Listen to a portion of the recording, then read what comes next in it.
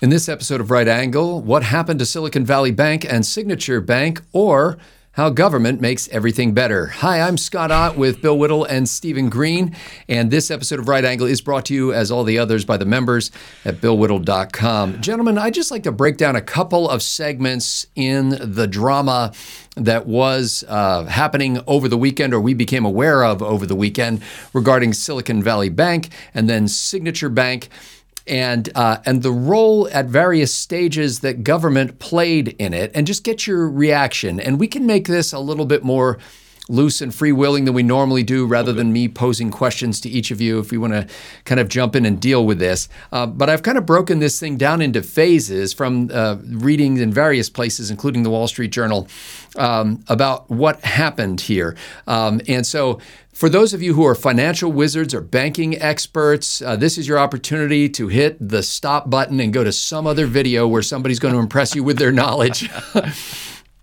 This is more an everyman's layman kind of read on this thing. So first of all, during the COVID-19 pandemic and the shutdowns of all kinds of things, tech companies did very well, and deposits surged in Silicon Valley Bank, with an incredible boost in deposits. So I'm not going to get into particular figures on this.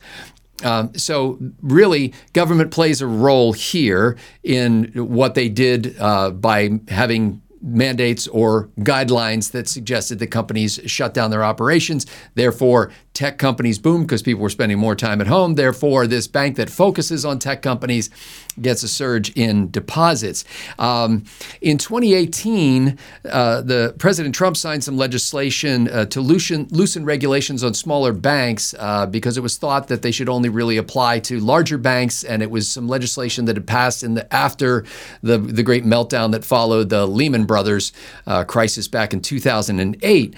Now, lest you leap to the assumption that President Trump is to blame for this, my understanding is signing legislation is not an executive order, and also that former I believe he was the chairman of the banking committee, was Representative Barney Frank, who after retirement from the House became a member of the board of Signature Bank.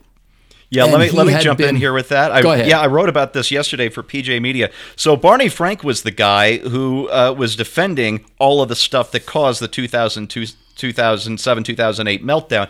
If you brought up any of the risks that were getting baked in to these credit default swaps, you got accused of racism, homophobia, whatever mud he could fling at you, he flung at you. And when the whole thing collapsed, he got his name on the legislation that was supposed to fix it. So you'll excuse me if I don't think that Dodd-Frank... he was all into the Fannie Mae and Freddie Mac thing too, wasn't he? I mean, he was... Yeah. And then he goes with the revolving door as normal. Congressmen do this. Since 2015, I think it said he had earned some $2.6 million. That number may be slightly off, but in that neighborhood of $2.6 million from his service on the board of directors at Signature Bank. As we well know, in an effort to fight inflation, the Federal Reserve has been essentially hiking the interest rate in the last year or two.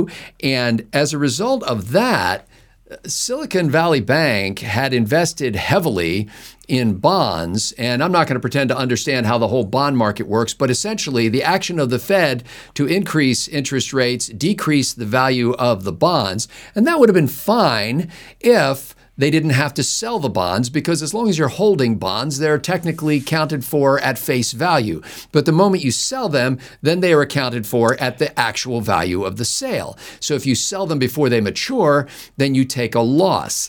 And during 2022, depositors had begun withdrawing money at greater levels than they were depositing money at Silicon Valley Bank.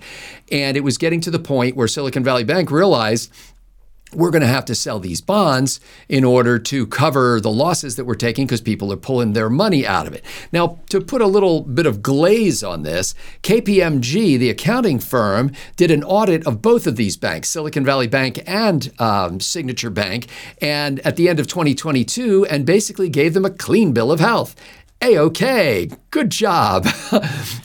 They should have, they're arguing, KPMG is arguing at this point that, well, as of the end of 2022, everything was okay, but they were supposed to also be doing a forward-looking report. So they were supposed to be looking at trends and saying, if current trends continue, you're going to have trouble. And the information about the deepening crisis at Silicon Valley Bank was available to KPMG before they published their audit.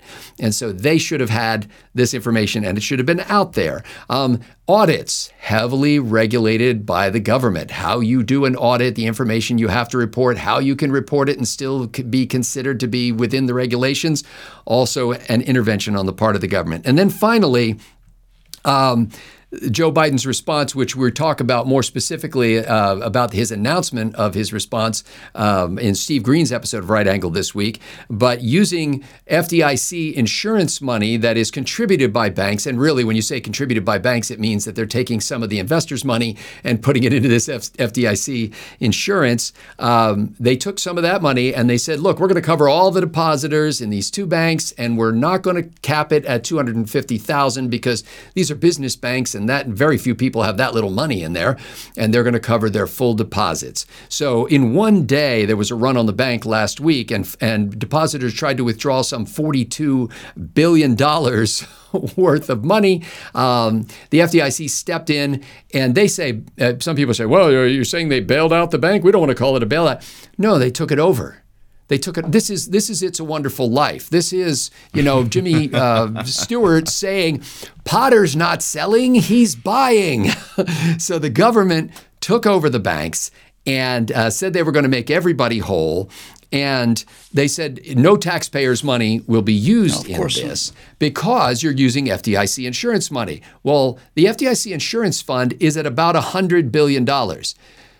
SVB Bank, or SVB, the Silicon Valley Bank alone had some $42 billion of attempted withdrawals in a single day. The word on the street is now there's not a whole lot of money left in the FDIC insurance fund. So if there's any domino effect of all of this, then that's going to be trouble. Okay, so what I noticed here, Stephen Green, is all along the line, government is involved in some way. And it just made me wonder, would it be possible to dream of a world where you didn't have, for example, the Federal Reserve trying to manipulate interest rates so that somebody's safe investment in government bonds suddenly became a risky investment, and a government stepping in and saying, don't worry, we'll bail you all out, without thinking, oh, wait a minute, these are two banks. How many banks are there in the country? Is it just crazy to think at this point we could go to a more hands-off approach to the banking system? We might end up there whether we as a nation want to or not. 3 words though before I go on. End the Fed. The Fed's just a terrible, awful institution. It was established 110 years ago now, 111 years, whatever it's been, with one job: to protect the value of the U.S. dollar. And the U.S. dollar through the 17 and 1800s, did this. It sometimes there was inflation, sometimes there was deflation, but it held its value pretty well. And then since the Fed was established, the dollar's lost something like 98% of its value. It's nuts. And the worst part about central banking with a fiat currency is since it took about 60 years for us to finally completely abandon the gold standard, which Nixon, may he not rest in peace, finally did to us in the early 70s. And that took the reins off of spending. And it took Congress a while to really figure out that they could do whatever they want. But what really keyed them in was the Obama stimulus in early 2009. No, we're just going to conjure up $1 trillion and nobody can say anything. The Fed's just going to print it up to cover whatever it is. And that's how we got into these multiple $2 trillion stimuli, recovery, whatever packages during the unnecessary pandemic lockdowns. So when you have a central bank with the ability to create currency at will, it allows it allows bad behavior in the private sector, because you've got privatized profits and socialized risk, where that's it. We all pay for everybody's mistakes. But the real danger, the real systemic danger, is the one in the public sector, where Congress and the White House realize that there is no limit to what they can spend, what they can conjure up. The Fed will monetize whatever amount of debt it is, and that's how we went from a very sustainable debt, although still too much for my taste, just 22 years ago, to $32 trillion in debt now, with no end in sight. We've got trillion-dollar plus deficits as far as the eye can see, Scott. And as I just forgot his name. I think it's Stein's Law, says anything that cannot go on forever will stop. And what the Fed is doing cannot go on forever. Bill Whittle, it seems to me that I'm sure left to their own devices, the executives at Silicon Valley Bank would have made some stupid decisions, as they seem to have done.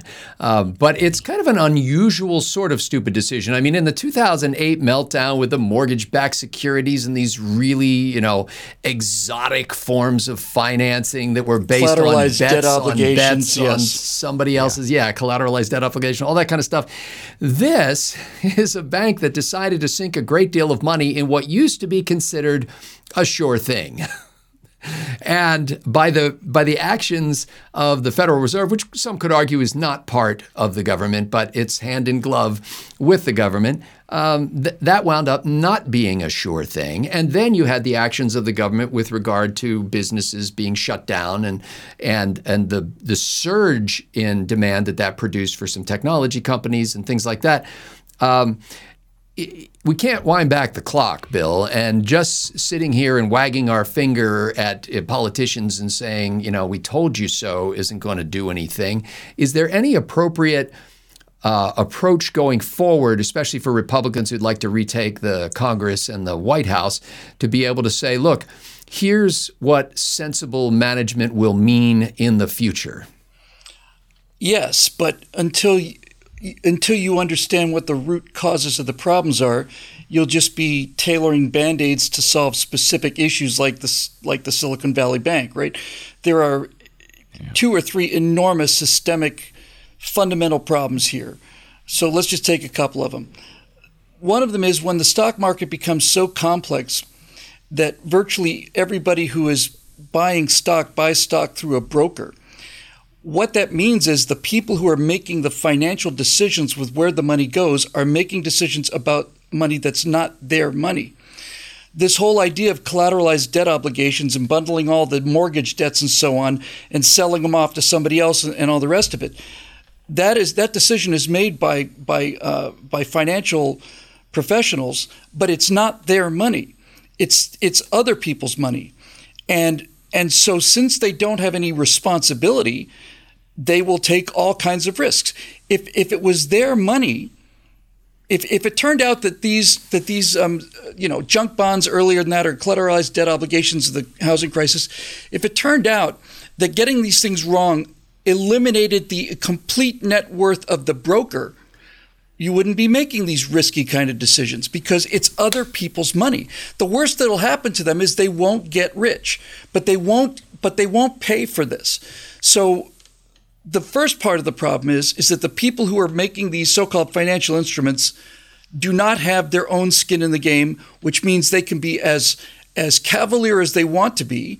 Most of the time they'll get rich off of it, and if it fails catastrophically, it's other people's money that's gone. It's not their money, right? All the mortgages and all the rest of it, it's not their money. That's a big part of it. The second and more important part of it is that for quite a long time, now I can't tell you exactly when it happened, but money isn't money anymore in the way that we understand money. And part of this is this idea of fiat currency. So, for example, I don't know, I was surprised to know this. If somebody were to take out a mortgage for $500,000 to buy a house, we would think, and I'm glad you mentioned It's a Wonderful Life, you would think that you would go down to the Bailey Savings and Loan and say, I'd like to buy a house, please. And they say, how much is the house? And you say, well, in that case, you probably say $5,000, but $500,000, right? And then the people that owned the bank would have to take a very close look at you to determine whether or not you were likely to be able to pay this loan back, because when money was money, that meant that the Bailey Savings and Loan would have to withdraw $500,000, pay it to the person who owns the house, and then you would get to live in the house, and you would repay all of the money that they took out to buy the house plus interest. If you're a reliable person, the bank makes money on this. They make the interest. And that makes sense. And that's why banks have to be careful about who they lend to.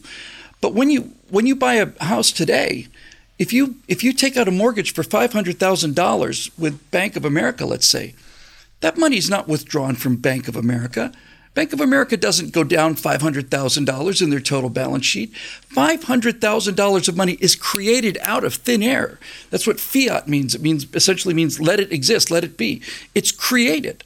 You've just added $500,000 to the dollar amount in circulation, and the bank is not out any money. Now, if you're talking about the government involvement, Scott, the thing that led to the housing crisis was, the short form was, political pressure said that there are unfair lending practices and essentially everyone should be able to own their own home. And so, in a nutshell, what essentially happened was the government said it is politically expedient for us to have everybody in their own homes. We think it's something we can sell and get elected on.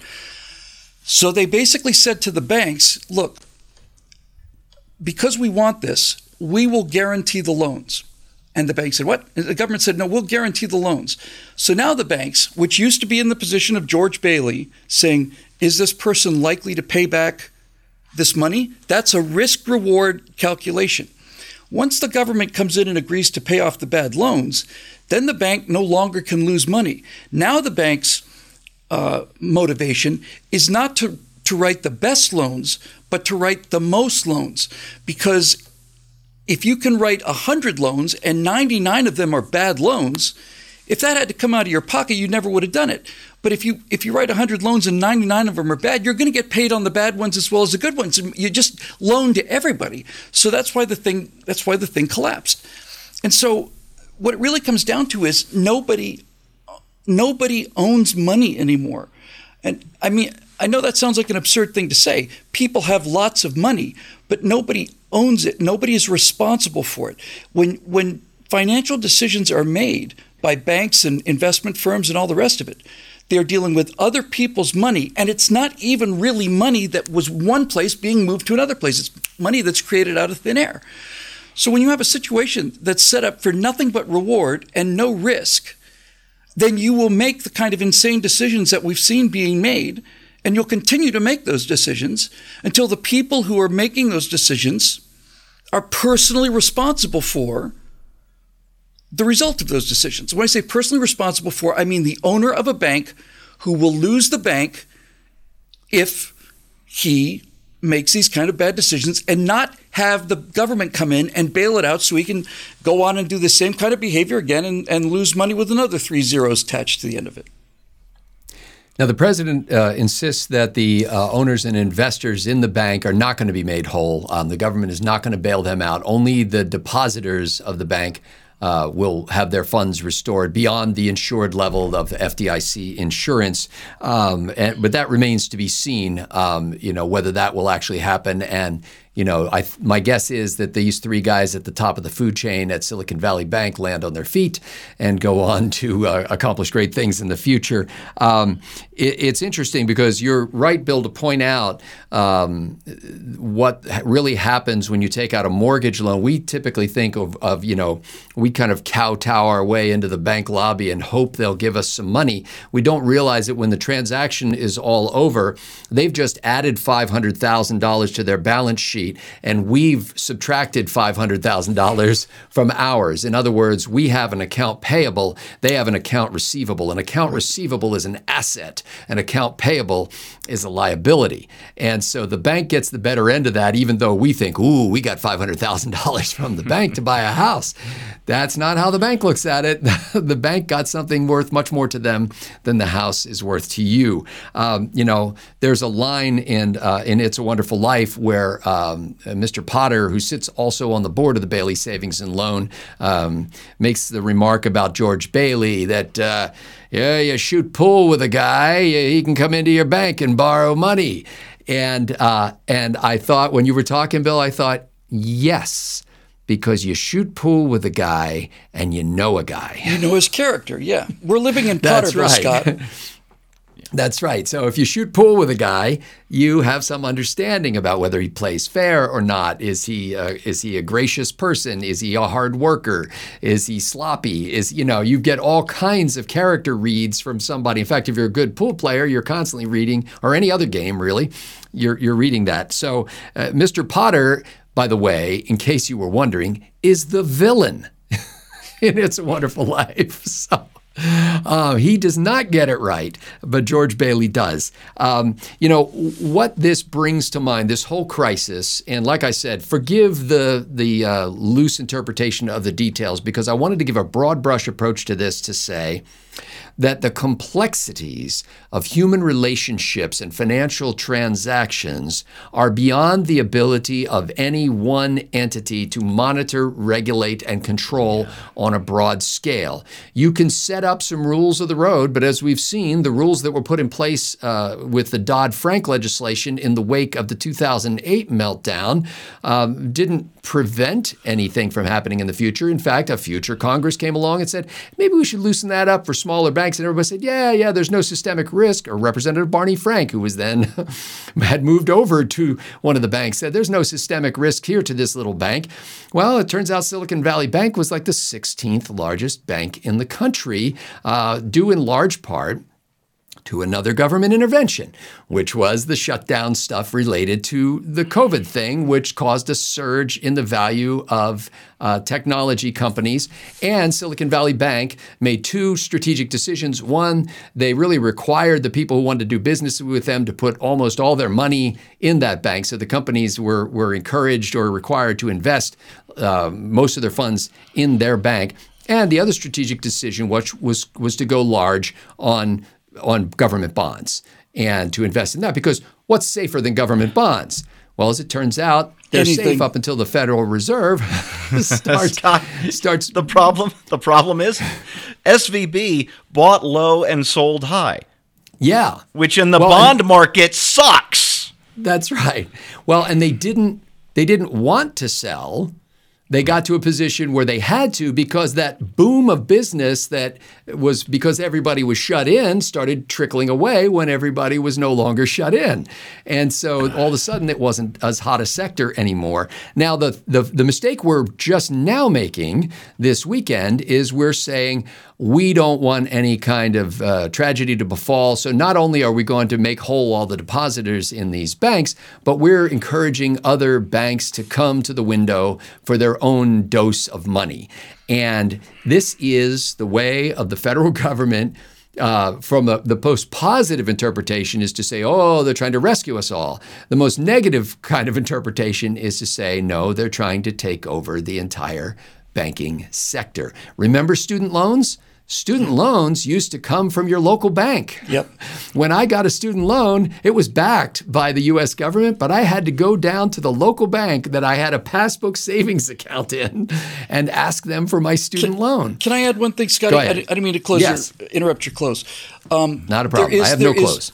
There is one example of something that is so different from the financial situation as we understand it. Now, this information is back when I was a limo driver, so early 80s, but I suspect it's probably still in play. And the institution I'm talking about is Lloyd's of London. And I had a chance to drive a person who was coming to LA because Lloyd's of London was going to back insure the insurers in the event of a big earthquake that would take out the home insurance companies, and Lloyd's was going to back that up. And he told me something I thought was absolutely fascinating. He said, here's how Lloyd's of London works, or at least used to work. Lloyd's of London would approach people who had a large personal fortune, right? A personal fortune. And they would say to them, would you like to become a member of Lloyd's of London? And here's how the deal would work. If they decided to sign on the line, then they would get a pro rata share of the income that Lloyd's of London brings in through premiums. But the payout came from their personal fortunes. All of these people were individually on the hook for everything that they owned. All of their net worth was on the line. That's what Lloyd's of London was. It wasn't or at least hopefully still is. It wasn't just a giant hunk of other people's money. It was a collection of rich people who got richer by by being smart enough to make sure that the insurance went to the people who were likely to pay it back and so on. And so they had their entire personal fortune on the stake. And if some major catastrophe hit and Lloyd's had to pay out everything at the same time, they'd all be bankrupt. And that kept Lloyd's running like an actual business. Personal responsibility. I just want to sum up by saying this, and this should be common sense. Nobody should ever have to say this, but what got us into this mess will not get us out of it. And, the old saying is, a banker is someone who pees on your leg and then tells you it's raining. It's just like you don't look to the solution from the same people who caused the problem. And we have done this over and over and over again as a country. And at some point, we're going to have to wake up to the fact. I mean, I hate to see, that Mitt Romney got a lot of trash talk during his campaign for the presidency when he said corporations are people. Let me quote Dave from the movie Dave. I'm the government. The government is us. So when you say, oh, well, don't worry, the government will bail you out, we're the government. And the government has no other source of income than from us. And so when you hear about the government giving away tens, if not hundreds of billions of dollars to stabilize the economy, that has to come from somewhere. The government doesn't make anything. It takes. And we need to wake up to this fact. What got us into this mess is not going to get us out. And all the interpretation and the spin that you hear in the coming days on financial television programs and newspapers and just on the ordinary press, you need to think to yourself over and over again, what was the government's role in this? How did the government inspire this? How did the government react to this? And how is it possible that the government can correct this? For Bill Whittle and Stephen Green, I'm Scott Ott. Thanks to the members at BillWhittle.com for making Right Angle possible.